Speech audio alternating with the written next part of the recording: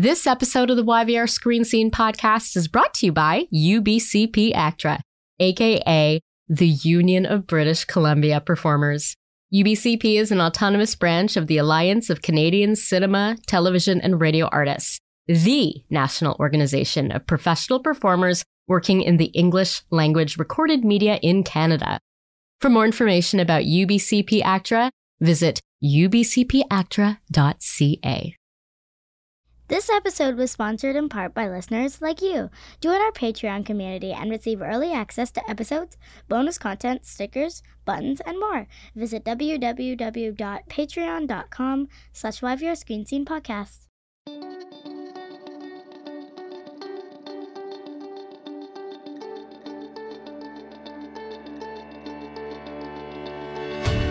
Welcome to the YVR Screen Scene podcast, where we pull back the curtain on the Vancouver film and television industry and celebrate its beating heart.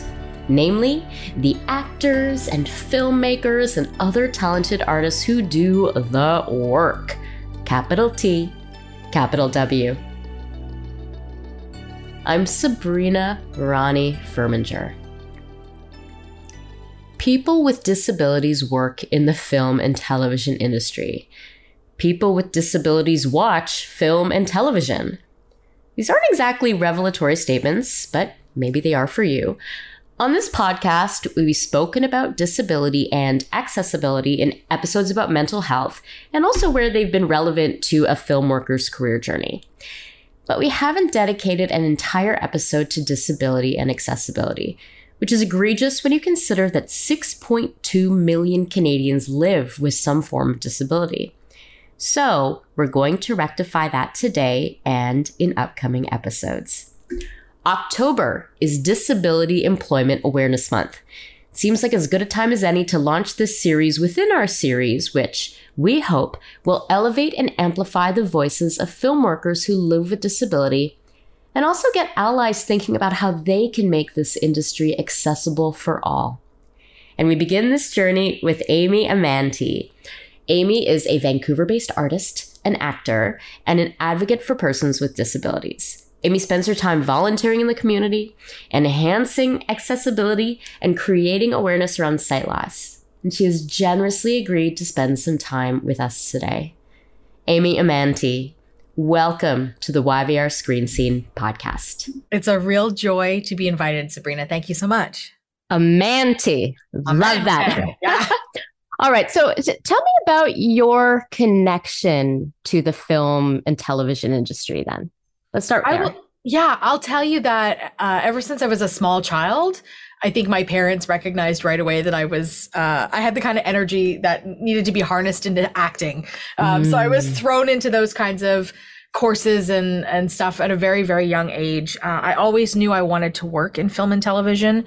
And so I started officially doing that work roughly in 2001. And then I've kind of been off and on because I started doing my work in film and television when I didn't have a disability. And I have found that there have been so many barriers that it's like, okay, I'll go back and I'll try.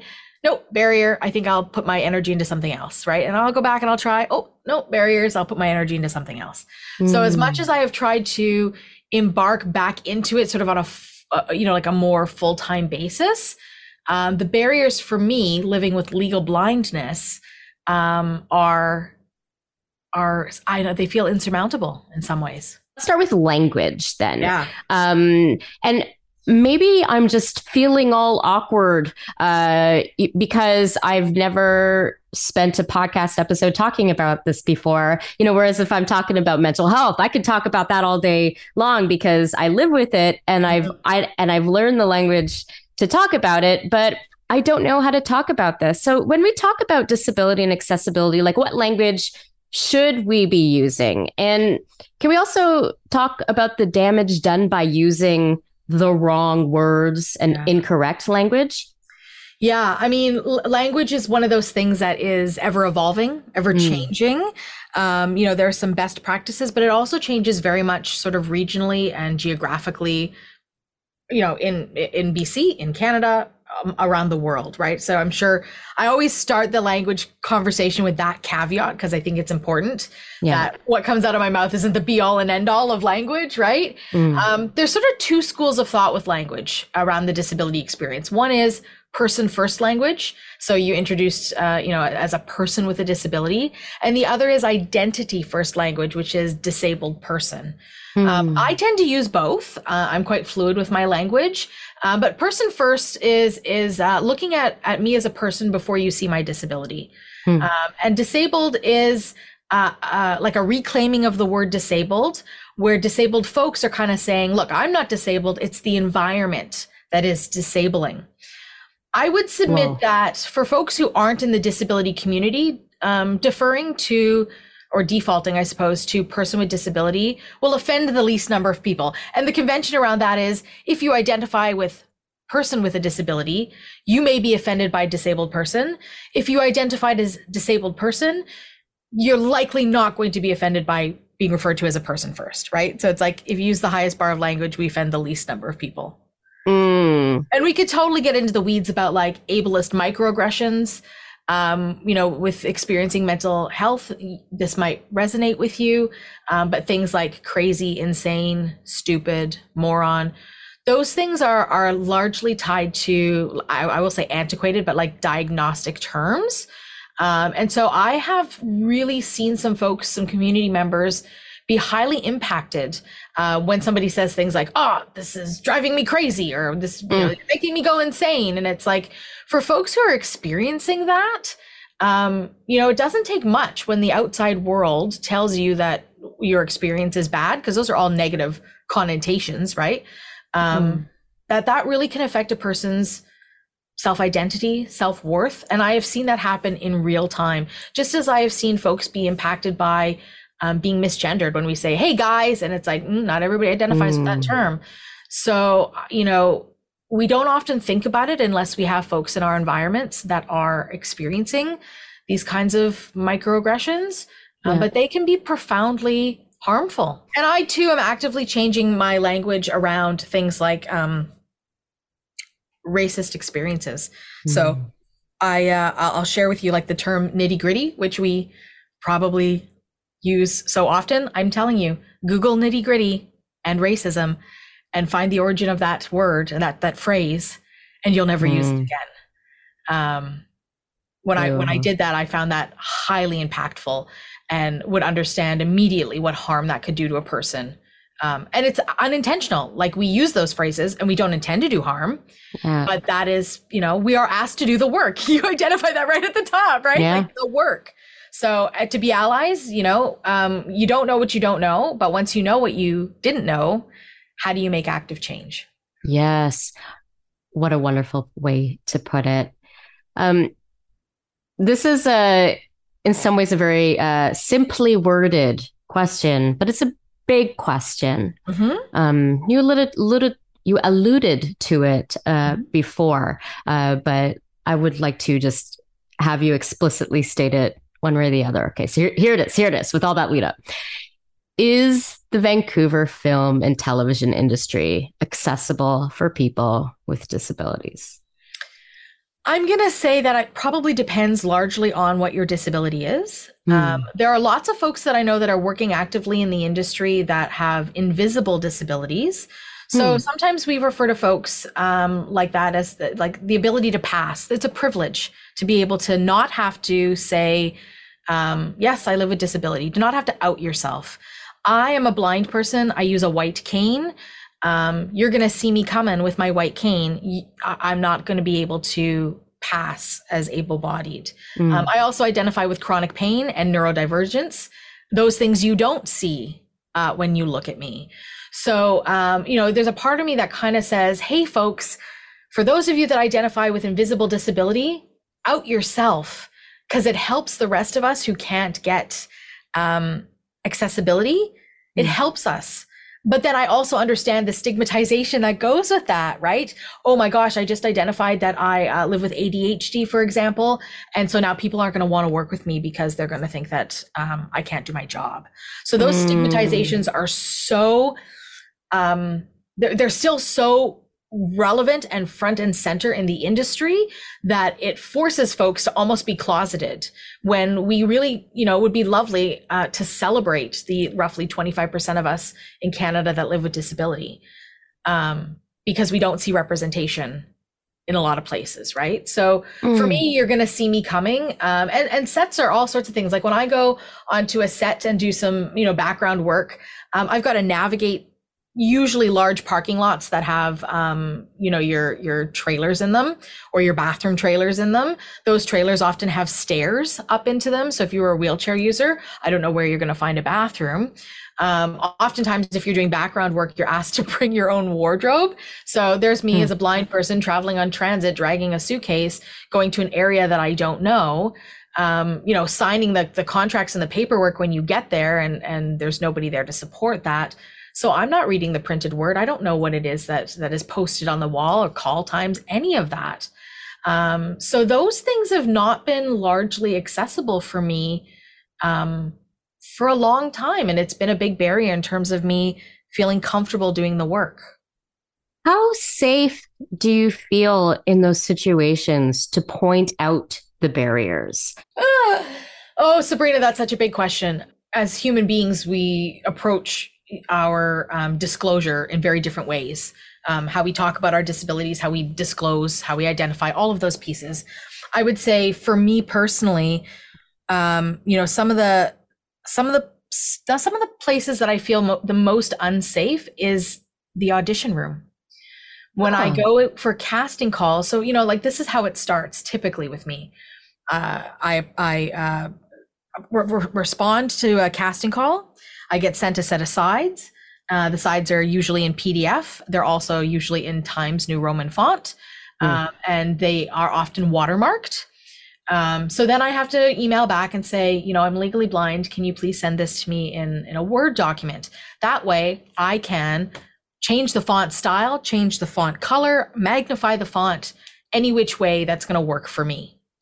No, I can't have those in a Word document for privacy reasons. Okay, so then I get a set of sides and I can't get them in an accessible format. And this boggles my mind just a little bit, because sometimes I'm auditioning for blind characters. And it's like they're specifically looking for a blind actor, and they still can't provide, accessible materials. So then there's that battle, right? There's the showing up in the room. There's the which way is the camera pointed? Where's my sight line? Who am I reading with? Those kinds of things. How you respond to somebody who's reading with you if you can't read their body language, and then not feeling like a ridiculous human because you're not receiving those same cues and able to respond to them. Because what that looks like is that you're an actor that's unprepared, that you didn't prepare to come in, and that is not like I uber prepare. But there are some things that I just can't avoid in those rooms. And then the person on the other side of the camera or the casting director doesn't understand, what it even took in terms of my spoons, right? If we go back to spoon theory and stamina, how much work and labor it took me with my lived experience of disability to actually get into the space. That whole journey from my bed in the morning to the space where I audition is riddled with barriers, just daily barriers, right? And so by the time you're there, you're like, okay, I am at low capacity. But people just look at that as unprofessional, unprepared, not sort of looking at the systemic issues that are related. And for some folks with disabilities, they may get 1 or 2 auditions a year, whereas, your able-bodied colleague actors are getting 2 auditions a week, right? So they're much more familiar with the process, what a slate is, all those kinds of things. If you haven't done a slate in a year, you're like, oh geez, do I remember what I do in a slate? So I mean, those are some of the biggest barriers, and that's even before I hit a set. Once you're on a set, then it's like, can I walk around the set a little bit before we shoot just to get my bearings? Without feeling like I'm the burden that's tying the money and the time up. And that for me makes me feel uncomfortable and unsafe to be able to speak up. There are some things I can speak up to really clearly about. And as an individual, I am I'm growing, I'm building to be able to be more of a self-advocate in that capacity, because I am in the other facets of my life. But you are exactly right, Sabrina, when you say that the risk of losing work, of not building relationships, of looking like you are going to be taking up more time and more money than they want to deal with, means that I feel like I'm like one foot in and 1 foot out, right? What are we losing by not having an accessible industry here in Vancouver? Wow. I think, if we go back to close to 25% of the population identifying with disability, we're losing authenticity. We're losing representation. So if we go back to the stories that have been told with a disability experience in mind. So I first think of things like Daniel Day-Lewis, My Left Foot. I think about Dustin Hoffman, Rain Man. I think of Eddie Raymond and I don't know, playing Stephen Hawking, right? Right. So these are all able-bodied folks playing disabled characters. And many times people will say to me, well, come on, like, are we supposed to have real cops playing cops and real doctors playing doctors? And I say, well, no, because those are professions. And folks that are living with disability, that's a lived experience. It's not a job. It's not a profession. So just like we don't appropriate other people's racial backgrounds, the systemic relationship to disability means that there's a whole bunch of things in our historical past, forced sterilization, residential schools, beatings, all of those kinds of things, the murder of folks, oh God, like I think about it and it makes me want to cry, where I haven't experienced a lot of these things personally. I know what it feels like to be denied access to education, to medical systems, to those kinds of things. So that all comes with the journey of the disability experience, right? So when I look at My Left Foot, for example, or even Rain Man, I think about the appropriation of disability. I think an autistic man looks like this. I think somebody with cerebral palsy looks like this. It becomes to me a bit of a mockery. Yeah. And they always win awards. They always win awards for these things. Yeah, that's why they do it, right? Like it can be. Yeah, it can be. Look at that. And the rest of the able-bodied world is, because I mean, like, look at all the tropes in these stories, right? It's like you either hate your life because you live with disability, scent of a woman, right? Or you are the superhero that is transforming from like the phoenix out of the ashes, or you're a supervillain. Like, there's all these tropey things, and never do we just see programming that's like, oh look, there's a scene where I don't know, somebody's running for mayor and there's all the constituents there and all the community there. Where are the folks that are using wheelchairs? Where are the folks using walkers? Where are the folks with guide dogs, right? Like, we're not even 25% of representation in background work. So we lose authenticity. This is in front of the camera, behind the camera, at our writing, in the writers' rooms. Because you also have people that are writing stories that aren't authentic because they're not from our voice.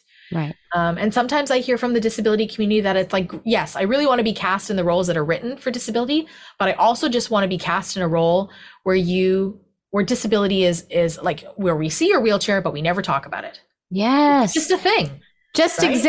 Existing, having having a life and being, as funny and flawed and fucked up as everybody else, because that's what it means to be a human being, right? Yeah. We love flawed characters. We absolutely do. But when we talk about flawed characters in relationship to disability, they're flawed because of disability, right? That's the thing, as opposed to, or they're the signifier. Flawed. You mentioned one of the tropes is somebody who, I do love superhero movies, but if I immediately see, the person with the, some kind of like wound on their face or scar on their face, I'm like, really, you're gonna that's the bad person? Like you're gonna make that person the bad guy, like that. No. And because if we know better, then we can do better. So we should we should get the knowledge and then do better. Are there do you want to shout out any television shows or characters like where they're getting it right, where you're like, yay, like this is what it means to, exist in the world as a person with a disability. I'm gonna say I getting it right. I'll use air quotes because I don't know that there's ever that's actually a thing. But I will say that so there's an Apple TV Plus series called SEE. Yeah, and yeah, right. It's a very interesting show. What's interesting about it now? They are going in the right direction. I would say that like Jason Momoa is playing a blind character, and he's not a blind man. They have made very purposeful efforts to hire a bunch of people from within the blind community to play parts. They're not necessarily leading parts or recurring roles, but it's a step in the right direction. But what is interesting to me about that show is that these folks, the premise of the show is that all humanity has lost eyesight. And they've been living with this for hundreds of years, right? So we are seeing warriors in battle blind. Yeah. Right. So it's not poor me, I'm blind, blah, blah, blah. It is fighters building civilizations. And so it's like blindness is empowerment. And then when sighted people appear, right, and like all of a sudden, I don't know, something changes in the genome, and there are some sightlings that are, they're hunted. Yeah, hunted, right? They're a threat to the civilization. So it's opposite of something like the show play /show /book, blindness, which is an epidemic of blindness that happens, and a bunch of people get isolated because they've gone blind. They don't want to, the rest of the world doesn't want to be contaminated by blindness. And they're in this isolation place with one sighted person, and that sighted person is doing everything. Oh, they're making sure that these people are fed, and like the civilization within this quarantine space is just broken down because these blind folks can't do anything to help themselves, to the extent where they are toileting like in the corners of rooms instead of using bathrooms. Yeah. And so how does that paint a community of people? Right. So, that's very tropey. And then I think at the end of that book /movie, spoiler alert, the sight comes back, and it's like, oh, thank goodness we're saved. We have our sight again. I mean, that's an oversimplification, but that's kind of the premise is, oh, we can all go back to normal because we're sighted, and that's what we need to survive. Yeah. Ugh. Yeah. I'm there with you in retching for sure. That is just awful. So blindness, bad. See, good. Yeah. Yeah. Okay. No, we talked about language as one of the places where we being the film and television industry can start, to just make the industry more accessible, right? Like that's basically what should be the desired outcome. Outcome is accessibility. So what are some other places, where we can just start fixing things for the better? I will say that two things I'll start this conversation with that I think you'll find interesting, which is the disability community is one that anybody can join at any time. It's a little bit like a membership club, right? It doesn't discriminate. So I woke up one day and I was experiencing disability. I am a white woman. I will not wake up tomorrow and experience what it's like to be a person of color. I won't. But we are all susceptible to being members of this club. So why we don't look at accessibility as this could be myself, this could be my kid, this could be my parent, this could be my grandparent, right? Why we're not looking at accessibility with the lens that, because right now we're looking at it like, well, I don't need this right now. So, but you may. You're not promised a body that is free of injury or illness for the entirety of your life. So that is one, one piece of the puzzle. The biggest barrier that folks with disabilities face is the attitudinal barrier. It's the hardest barrier to break, but it's the attitudes of other people. And it also is sort of rampant within the disability community. There's also internalized ableism and a disability hierarchy where where some folks with disabilities have more privilege over other folks, right? Like there's all these sort of systems within systems. But if the attitudinal barrier is one of the most difficult to break, it's about having people with disabilities in your spaces, learning from us, learning with us, right? Doing the work with us. And then once you become an ally and once you have these conversations, nothing about us without us, invite us to the table, have these conversations, you're going to start to see things in your environment, in your everyday, like you'll go into your home and you'll be like, oh, geez, I've got 2 steps up to my front door. That's not very accessible. Or, like you just like things pop into your mind that you didn't think about or wouldn't have occurred to you beforehand. I always say to folks, when we people with disabilities aren't in your spaces, you forget about us. And I don't necessarily think it's because you're actively trying to forget about us. But like I was working with an organization and they had an exit, an emergency exit sort of strategy. And it was like down a set of stairs and across the street and up a medium. And it's like, okay, how do you get there if you're Amy? How do you get there? And that, well, we don't have anybody using a wheelchair, or anybody who's blind. Right. Because I wasn't there. So you weren't thinking about me. So that's the mindset that we have to get ourselves into. And then we can think about things like, how many stairs and is our makeup rooms accessible and all of those things. The other thing I would say that's likely a barrier for folks in the industry is just the touch barrier, and the questions. Everybody wants to know how I lost my sight. It's none of your damn business, right? If I want to share that with you, I will share that with you, but it's not something that we are invited to ask other people, especially when you're strangers. I get asked this question on the bus all the time. Oh, you're blind. How did that happen? You wouldn't believe I get asked all sorts of things, Sabrina, how I have sex, if I like it with the lights on. This is coming from a place of curiosity of able-bodied folks, because blindness is the number one feared disability amongst the human race. You can kind of foresee how you might live your life if you're using a wheelchair, right? Oh, I can still drive a car. I can still go to the theater, but you can't really see how you're going to live your life if you lose your sight tomorrow. How do I cook my food? How do I make my clothes match? How do I brush my teeth? All the fundamental things, that you grow up, learning. So that's right. That's where the curiosity comes from. And everybody thinks they're trying to make a connection. I see you. I see you. I'd like to have a conversation with you. And then they ask the most absurd questions that just make me feel like I'm, not a human being. But then as the artist in me, I turn that into an art piece. So I'm gonna welcome in all the sucky stuff that people say. And I'm gonna say, you know what? I'm gonna make an art piece out of that. And I do. Yeah. So be warned, people who ask Amy awful questions, you're gonna be content. Amy, what kind of words of wisdom or advice do you have for a person with disability who is considering entering this film and television industry, an industry that is evolving, that is in flux, but is also still, has a long ways to go? What do you say to them?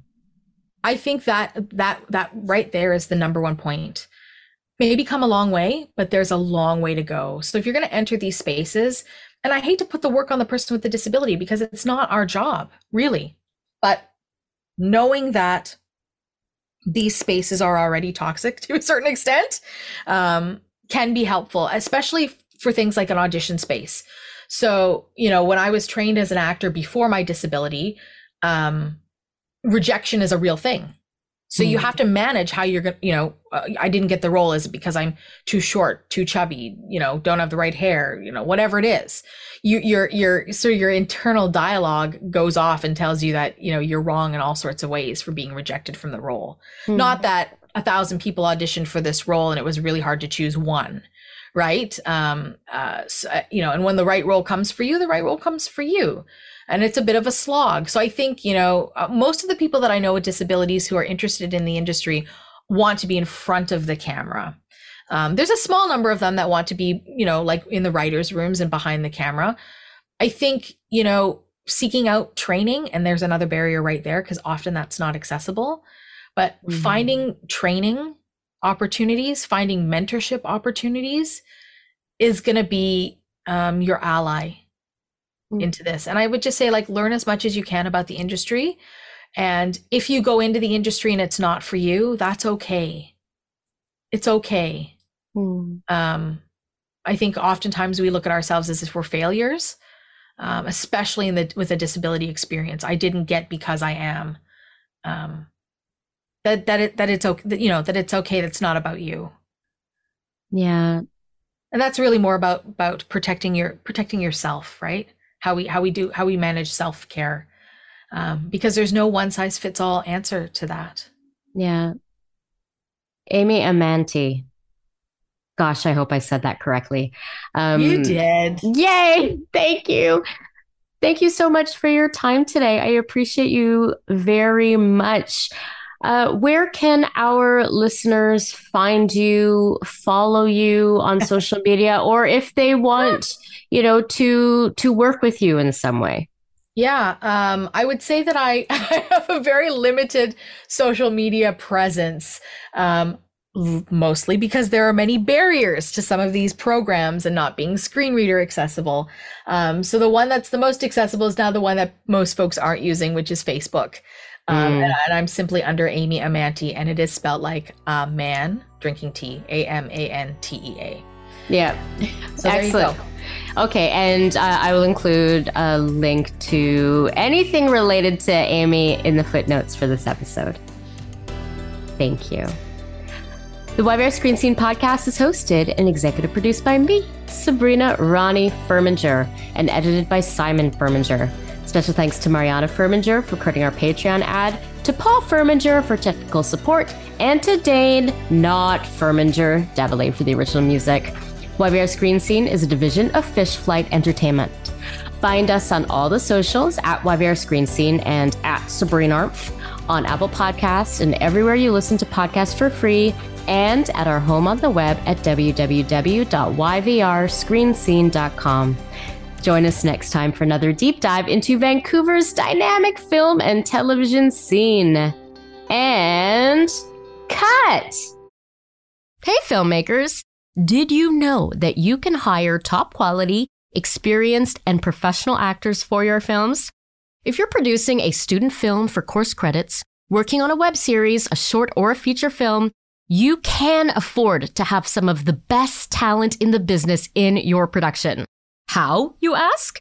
Well, UBCP Actra has an ultra-low budget program, which offers a range of options that cover everything from student films to productions with a $300,000 budget. There is a ULB program that will meet your needs, regardless of your budget. To learn more, visit ubcpactra.ca and look for ultra-low budget programs, or email ulbprogram@ubcpactra.ca. Now is the time to jumpstart your dream for the screen.